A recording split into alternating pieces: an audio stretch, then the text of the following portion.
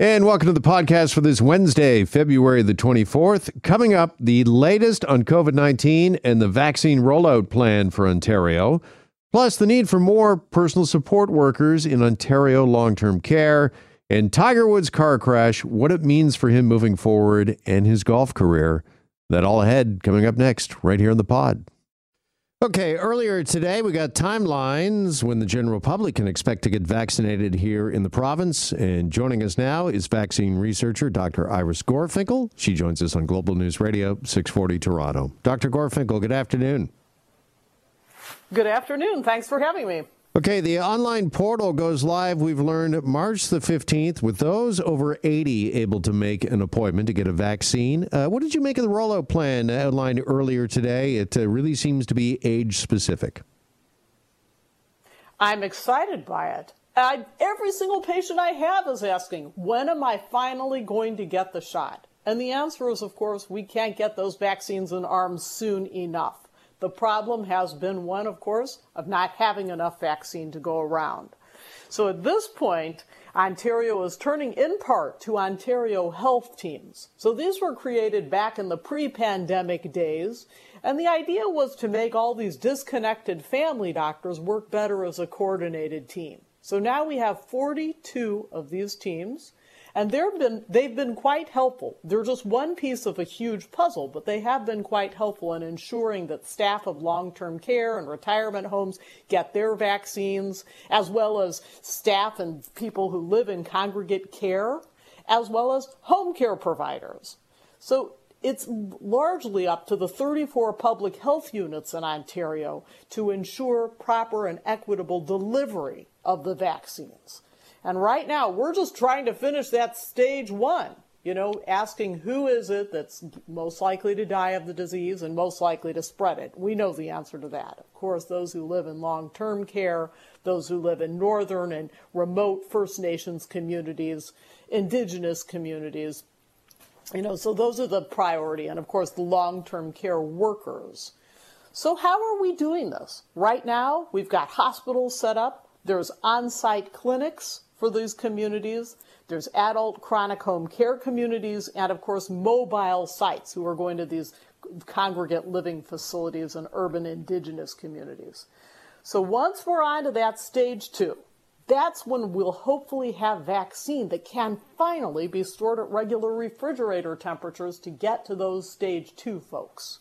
And that, of course, includes older adults, beginning with those who are 79 years of age and decreasing in 5-year increments as more vaccines become available. And finally, our essential frontline healthcare workers are also going to get vaccinated. I'm talking about ambulance, police, fire. Teachers are on that list. Food factory workers. And the migrant workers, those in shelters, correctional facilities, group homes, and Black and South Asian communities who've been especially hard hit. Unfortunately, that's not starting until at least mid-March, possibly April. And that phase 3 that finally includes everybody else, including adults 16 to 59 with underlying medical conditions, is not slated to start until August. All right, so having said all that, and great job of kind of explaining and detailing the timeline for us, I wanted to ask you, the UK yesterday announced a plan to lift all COVID restrictions by June the 21st. Ottawa was asked about this, and they say that there's no official date for Canada. So when you look at the timeline for the rollout that we got today from the province of Ontario, when do you think Canadians can expect for life to return to normal? And do you think it'll be for the country as a whole, kind of like the UK announced, or is it going to be different for different regions, different provinces? I guess part of that depends on how we define what normal is. So let's look to Canada's Chief Public Health Officer, Dr. Theresa Tam.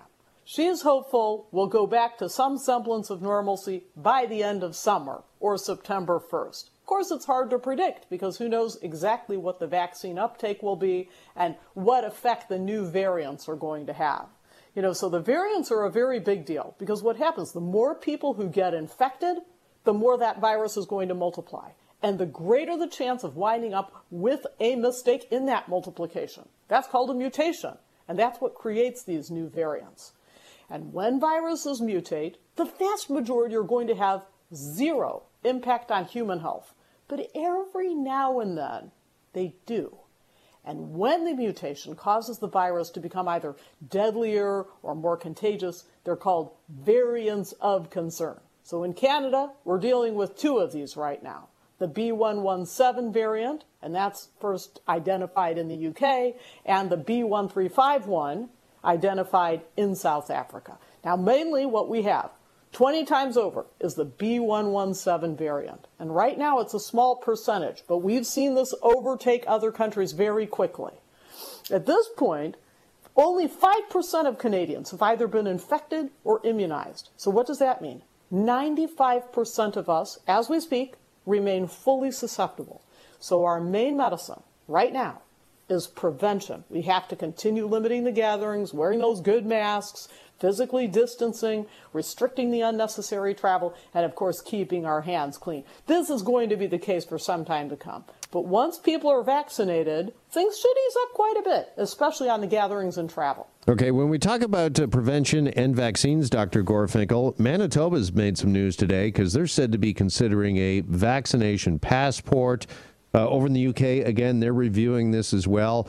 Critics say that this is going to create inequality. Moving forward, do you think something like a vaccination passport, is that necessary to keep us safe?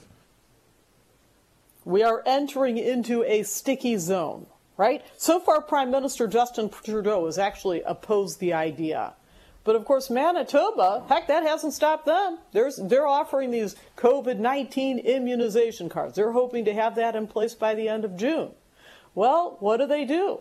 All they do is give the information. Have you or have you not been vaccinated against COVID-19? And you know what? If you're planning on a trip to Iceland, well, they're going to have that in place that you better have that. And ditto goes soon, probably, for Denmark, Sweden, and Israel. So a number of countries are going to be instituting this restriction. But of course, here in Canada, we ask the question, and not unreasonably, what if that violates our rights and freedoms? And what if it stops? Should that stop at the border? What about if you're going to some religious venue or a restaurant or a museum or a concert? And what about employers? It opens a whole can of worms. You know, does an employee have a right to go into the hospital if they're working and potentially a super spreader? My personal opinion is once we've signed up to be a healthcare worker, we have every reason to make sure we're vaccinated and make sure that we do not spread it to other people. We know that 40% are completely asymptomatic, and many are pre-symptomatic and don't realize it. And testing every day, yeah, that'd be great if we could do it, but the reality is we're not. And we have seen serious super spreader events. So my own personal opinion is if you've signed up to work in the kitchen, you got to make sure you're vaccinated. You know, so we'll have to see where this goes. Ultimately, this is not a problem that stops at any one border. It's a global problem. Without a doubt, it's an important and difficult question, one of many moving forward. Dr. Gorfinkel, appreciate the time as always on this Wednesday. Thanks so much. Many thanks. Always a pleasure. There's vaccine researcher Dr. Iris Gorfinkel with us. Today is day one of the commission looking into long-term care in the province. Ontario's top doctor, Dr. David Williams, along with the health minister, Christine Elliott, appearing in front of the commission. And appearing right now, joining us here on the radio, is Dr. Ahmed Arya. He's a long-term care expert, and he joins us here on Global News Radio 640 Toronto. Dr. Arya, nice to speak with you again. Yeah, good afternoon, Jeff. Okay, I want to start with the announcement from the Premier last hour. Have a listen to this. He is calling this one of the biggest investments in recruitment efforts in the province's history when it comes to long-term care and personal support workers. We'll be offering tuition-free training to 6,000 students. This program will allow them to complete their studies in 6 months instead of 8, getting additional help to the front lines faster. All right, so tuition assistance, quicker timelines when it comes to a training. I mean, any help obviously is welcome, Dr. Arya, but is this enough? Well, I mean, as you mentioned, any help is, of course, welcome, but it's not sufficient. I mean, I can just give you some numbers.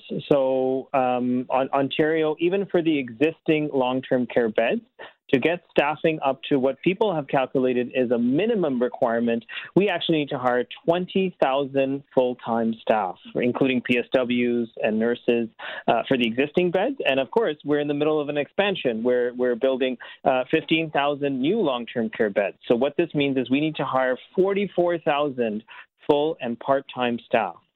So, I mean, this is just not enough. And a reminder that it was June 1st last year, which seems like a long time ago, when Quebec, the government there took full responsibility for the horrific conditions in long-term care homes and hired 10,000 PSWs at that time. So where was our government all during the summer? Where were they all during this, the second wave? And of course, I mean, while this announcement is welcome because we're so desperate to increase the frontline care, it's just not enough. Yeah, just to give some perspective, the Premier said that this $115 million investment will train and recruit just over 8,000 personal support workers. And to what you just said there, Dr. Arya, that's not even getting us halfway to where we need to be. Yeah, I mean, absolutely. I mean, it was reported at the start of the second wave in September that, there were 30% less PSWs in long-term care as compared to the first wave. And that's already when we had a sort of a crisis in terms of staffing. We didn't have enough PSWs heading into COVID-19. And what really I feel is at the root cause is at the roots of this problem is that firstly, we don't have a minimum staffing standard. So we have no requirement for long-term care homes to hire a specific number of staff and have trained professionals on site. And secondly, we don't improve the working conditions where people don't have paid sick leave, they don't have decent living wages, although I will say the province has made one positive announcement towards that today as well, and people don't have permanent jobs. So that's kind of like the root cause of why we're in this situation. Okay, as I mentioned off the top, today is day one of this commission looking into long-term care. Dr. David Williams, Christine Elliott, both appearing. Dr. Arya, if you were part of that commission, if you're at that table, what would you like to ask either Dr. Williams or Minister Elliott? Well, I mean, that's a loaded question, Jeff. I think we all have, a lot of questions. And I mean, at baseline, we don't want to have them come and just sort of say what they already say at press conferences, which is that everything is all okay and they're trying their best, because clearly it's not. I mean, we had more deaths in the second wave from COVID-19 in long-term care as compared to the first wave. Our province's reaction and our response to the second wave, as I just mentioned, with respect to staffing, was grossly insufficient. And, there was really no answer provided. So we want to, I hope the commission will ask them the tough questions. I hope we'll ask about, inspections, right? Why wasn't there action taken in a decisive and quick fashion to save lives when inspections showed egregious failures in infection control? Why didn't they have a mass recruitment effort for staffing at during the summer, like Quebec? Why was there a reluctance to transfer residents to hospitals? I mean, these are just some of the questions I'm sure we'd all want to ask. Is the harsh reality, though, Dr. Arya, that this problem with long-term care, it didn't appear overnight, and it's not going away, sadly, overnight, that there's just no quick fix here? Well, I mean, I think part of that is true. I mean, this problem has been decades in the making. And as I sort of mentioned as well, long-term care facilities, specifically when we talk about staffing, they've been understaffed for decades. But the issue is that during COVID-19, this really made all the pre-existing inequities, the under-resourcing, the understaffing, it made it all so much worse. And it exposed this rotten system. And I would really say the time to fix this broken system and redesign this system from the ground up is now. If not now, then when? Over 4,000 people have died in long-term care facilities from COVID-19 in Ontario alone. And as we know, many people died in the most appalling conditions where people didn't get food and water. They didn't have even basic care. They died alone and separate from their loved ones. So we can we can take action now. And that's hopefully the one positive lining, that we will all come together, regardless of our political affiliations, regardless of our position in society, to fix this broken system once and for all. Do you think we can? Because that was something I was going to ask you, Dr. Arya, as somebody who's seen it firsthand, and you just detailed some of what's going on, sadly, in our long-term care facilities. Do you think that we can come together? Because, again, this problem didn't just start in the last year. And literally seconds after the announcement by Premier Ford about this investment in personal support workers, I got a press release in my inbox from the Liberals with the headline, "Why did Ford wait so long to hire personal support workers?" Which, is a fair enough question, but is the time for politics, do you think, long over when it comes to protecting and serving our seniors, that we just got to get something done? I mean, absolutely. I mean, of course. I mean, I'll say both. I think points of view matter. Where, I mean, given what's happened during COVID, everybody deserves answers. People, deserve transparency, honesty, and that's directly linked to public accountability. And obviously, our elected officials, regardless of which part is, of which political party they're a part of, and which level of government, I mean, they're accountable to us. They're public servants, and this has been really a failure across many different governments and jurisdictions. And as you mentioned, it's not. I mean, this has been an ongoing failure, which has been worsened during COVID. So, I mean, it's one thing to look into, well, why did this happen and how could we allow this to happen, which is important. But moving beyond this, we do have the solutions, Jeff. We can fix the staffing crisis. I mean, if we want to, on an urgent basis. I mean, we're in the same sort of scenario where science has advanced so much that, I mean, COVID was an unknown virus literally over a year ago, and we now have vaccines that are rolling out and, are saving lives at this point in time. We can come up with the solutions, and it's just a matter of political will. I love the hopefulness, and we've needed that, obviously, particularly over the last year with everything we faced, not only in long-term care, but obviously throughout the pandemic. Remaining hopeful, having hope is just so key. But do you have hope, Dr. Arya, that this commission, and listen, we've all seen so many commissions come and go over the years with no real change. Do you think that this time around it'll be different, that this commission into long-term care is going to result in real change? Well, there's several ways to look at that question and sort of think about it. I mean, first of all, the commission only has the power to make recommendations. I think the commission, first of all, is doing an excellent job in making recommendations. And a reminder to everyone who's listening, I mean, we've had, as you pointed out, Jeff, but I can detail in a little bit, or, give a little more information. We've had hundreds of studies looking at long-term care already. The commission themselves they've already put out 2 interim reports, and their first report, which came out on October 23rd, literally said further study of the study is not needed. What is needed is its timely implementation, and they were talking about staffing. So really, I mean, we don't need to sort of have further studies. We know the solutions right now. And I think what this counts upon is that all of us as, Ontarians in this perspective need to hold our elected officials accountable. I mean, when we talk about politicians, regardless of their sort of, partisan affiliations, their job is to get reelected. Right? That's their only job that they're looking at. And this has to be, I mean, it must be a ballot box issue because many of these deaths were absolutely preventable and should not have happened. And these people's lives mattered. Absolutely, and I couldn't agree with you more. The time for study is done, and this is down to you and I and everybody else. And this is why we keep these conversations going here on this show and on the radio and in public forums, is to keep this issue alive, because we have to hold our public officials accountable, finally, to get the change that is really, truly needed in long-term care and for our seniors moving forward. Dr. Arya, I always appreciate the time and the conversation. Thanks for keeping the conversation alive with us. Yeah, thanks for having me, Jeff. All right, be well. We'll talk soon. Dr. Amit Arya is a long-term care expert and a palliative care physician. With that, our Lomita Sheriff Station will be conducting the traffic investigation, and it'll take from days to several weeks to get the whole thing together. Once the investigation is completed, we will provide a detailed report. All right, Tiger Woods said to be awake, responsive, and recovering from major surgery after, of course, yesterday his SUV just outside of Los Angeles crossed a median, veered across 2 lanes of traffic, hit a tree before landing on its side. And joining us now for more on Tiger's condition is Dr. Adam Kassam. He is president-elect of the Ontario Medical Association, and he joins us now on Global News Radio. Dr. Kassam, good afternoon. Appreciate you coming on. Jeff, good to be with you. All right, first off, could you just detail for us the injuries as we know them that Tiger Woods sustained yesterday, this compound fracture of his leg and also basically the shattering of his ankle? As I understand it, I think most people do, a compound fracture indicates that the bone actually pierced through the skin. Yeah, so thanks, Jeff, for the invitation. And I'll tell you at the outset, as a golfer and as someone who picked up the sport because I saw Tiger Woods win the Masters in '97. The images that we all saw were shocking and saddening, and we're really concerned about Tiger and his condition, of course.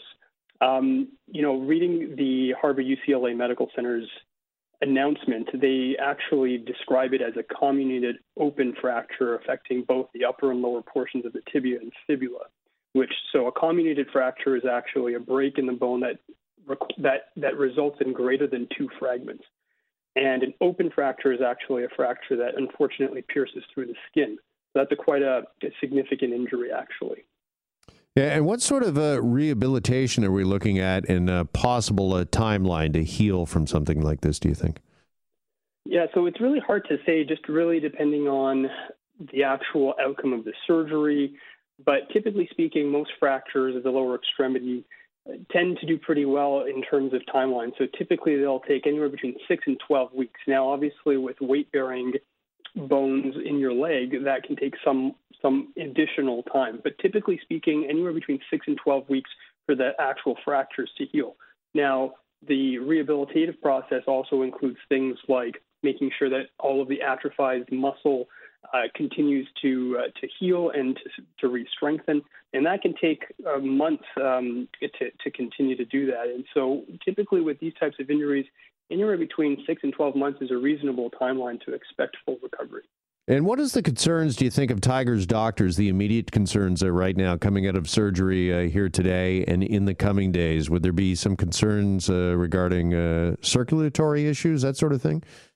Sure, yeah. So initially, of course, any post-operative course, you'd be worried about infection. And so that's something that continues to be a concern for Tiger. But for any post-operative patient, of course, that's usually handled with antibiotics, but also good surveillance of the actual wound and the post-surgical site.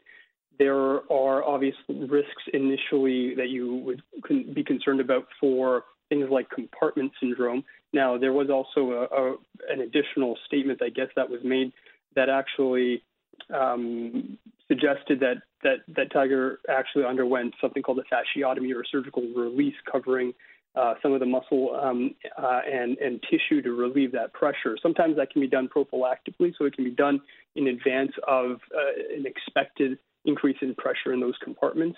But that is obviously a concern that continues. Yeah, would there have been a concern, do you think at all, Dr. Kassam, upon arrival at the trauma center of amputation? I've seen that in a couple of places, that maybe that might have been or possibly is in circumstances like this a consideration. Would that have been a consideration and a concern, do you think, in an accident with injuries like this? I would say that that's sort of a case-by-case basis. It's really impossible for us to really comment on that. What I will say is that where amputation is being considered has to relate with this notion of compartment syndrome, which as pressures increase within these leg compartments, that can block off circulation, that can affect things like nerve impingement and circulatory issues that you've alluded to. So while it's very frankly impossible to tell based on this release, that is sometimes a concern in injuries like this. Is it likely that doctors know the extent of Tiger Woods' injuries from yesterday at this point, or is there the possibility that there's some other internal injuries within his body? I mean, this is a significant crash with a rollover that maybe they don't know about yet?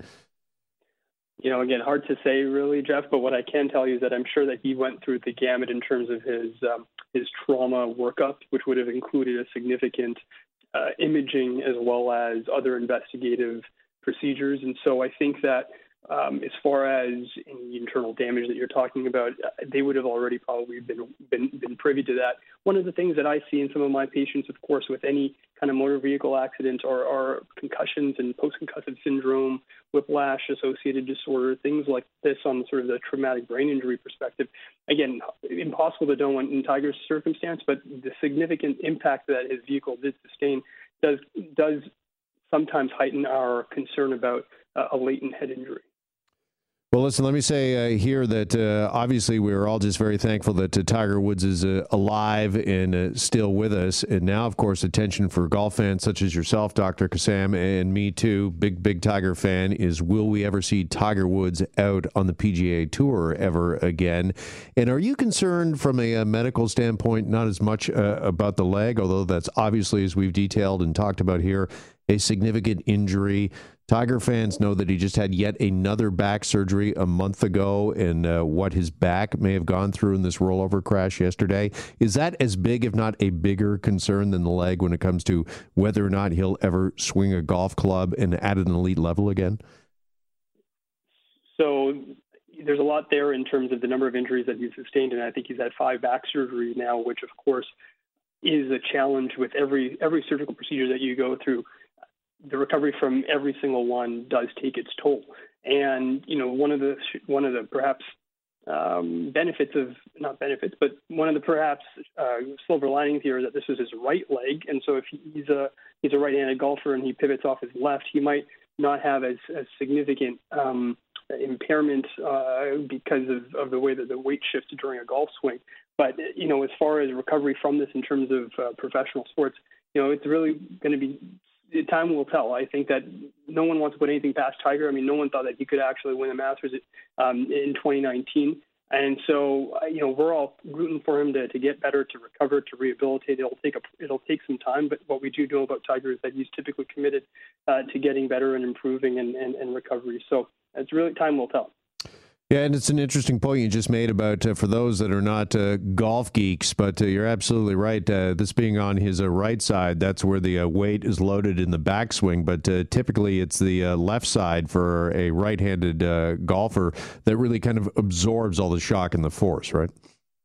Yeah, and look, his injuries in terms of their impact on the range of motion at the ankle and foot will also be determined with time. I think that, as you know, the foot and ankle has multiple ways in which it can move. It can move up and down, so dorsiflexion, plantar flexion, left to right, which is inversion and eversion, and all of those are very important in terms of being able to walk, pivot, and to adjust to different slopes, whether it's on the greens or on the fairways or even just within our own house. So hopefully with time that recovers, but there is I think there is some concern about that as well.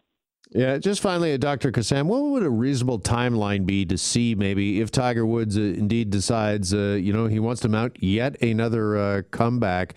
Is it a year from now? Is it next summer where we might see him back out on the PGA golf course if he's able to come back and recover from this?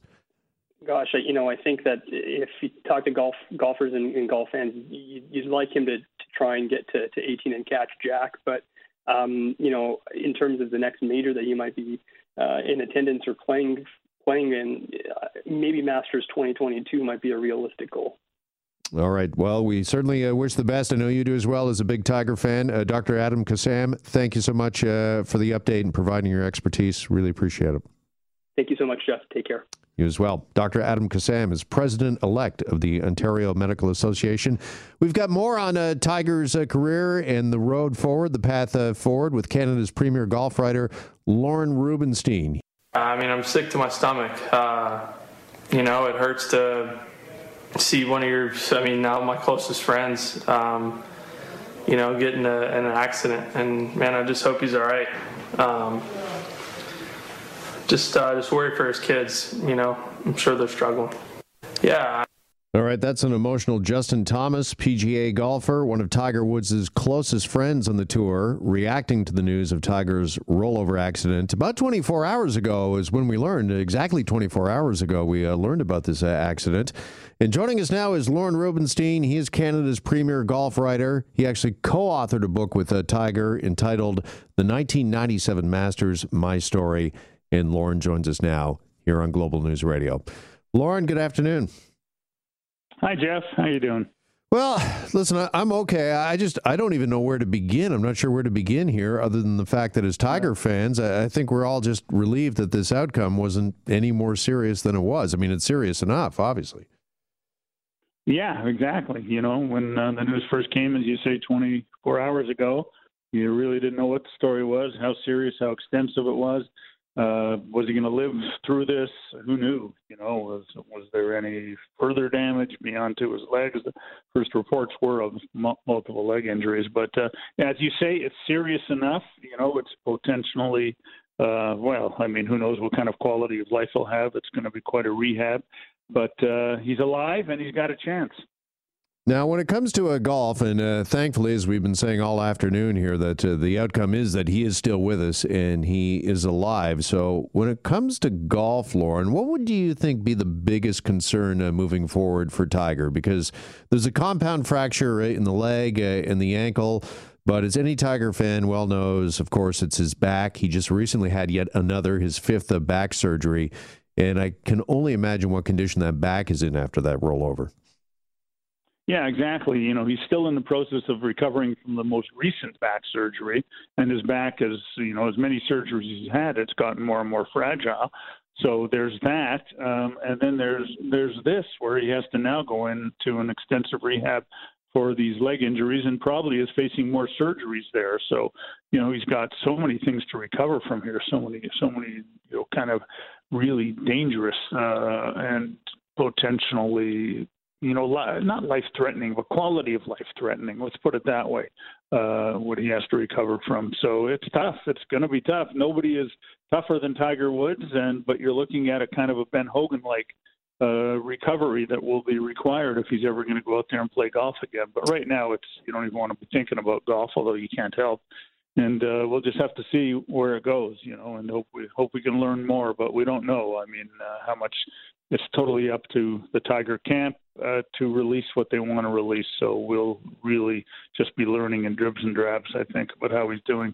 Yeah, I was about to bring up that name, Ben Hogan, because there are obvious comparisons to Hogan and that tragic auto accident he had back in 1949, also crushing his legs. He came back to have one of the biggest seasons in golf ever in 1953. So is that something that Tiger, his fans, his camp, his team can draw on, do you think? Yeah, I mean, once Tiger is through this initial phase, I think, and realizes, you know, he can walk again, then I think that he's the kind of guy who would look to Hogan and say, well, you know, he did it. Maybe I can come back and win again. Who knows? I mean, Tiger will accept the challenge if it's possible. But, of course, you know, with this accident yesterday, and from what I understand from my reading today, there are other possible problems. There's the problem, some people are orthopedic surgeons that I've read are saying the ankle is maybe even more dangerous, you know, in terms of threatening to him than the leg. You know, it takes about 6 weeks, I understand, to recover from broken legs. But, of course, he's got, you know, his leg injuries are really serious, but essentially they're bones and they can heal, I understand.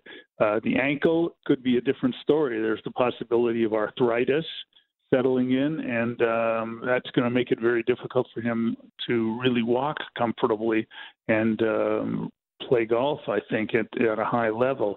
The one good thing is that there's his right leg, and there's not as much stress in the golf swing on the right side as there is in the left side when you're coming through the ball. So, you know, that is one thing in his favor. And the other thing in his favor is his mental strength and his commitment to somehow rehabbing from this. But who knows? It's 24 hours, and we just don't know much.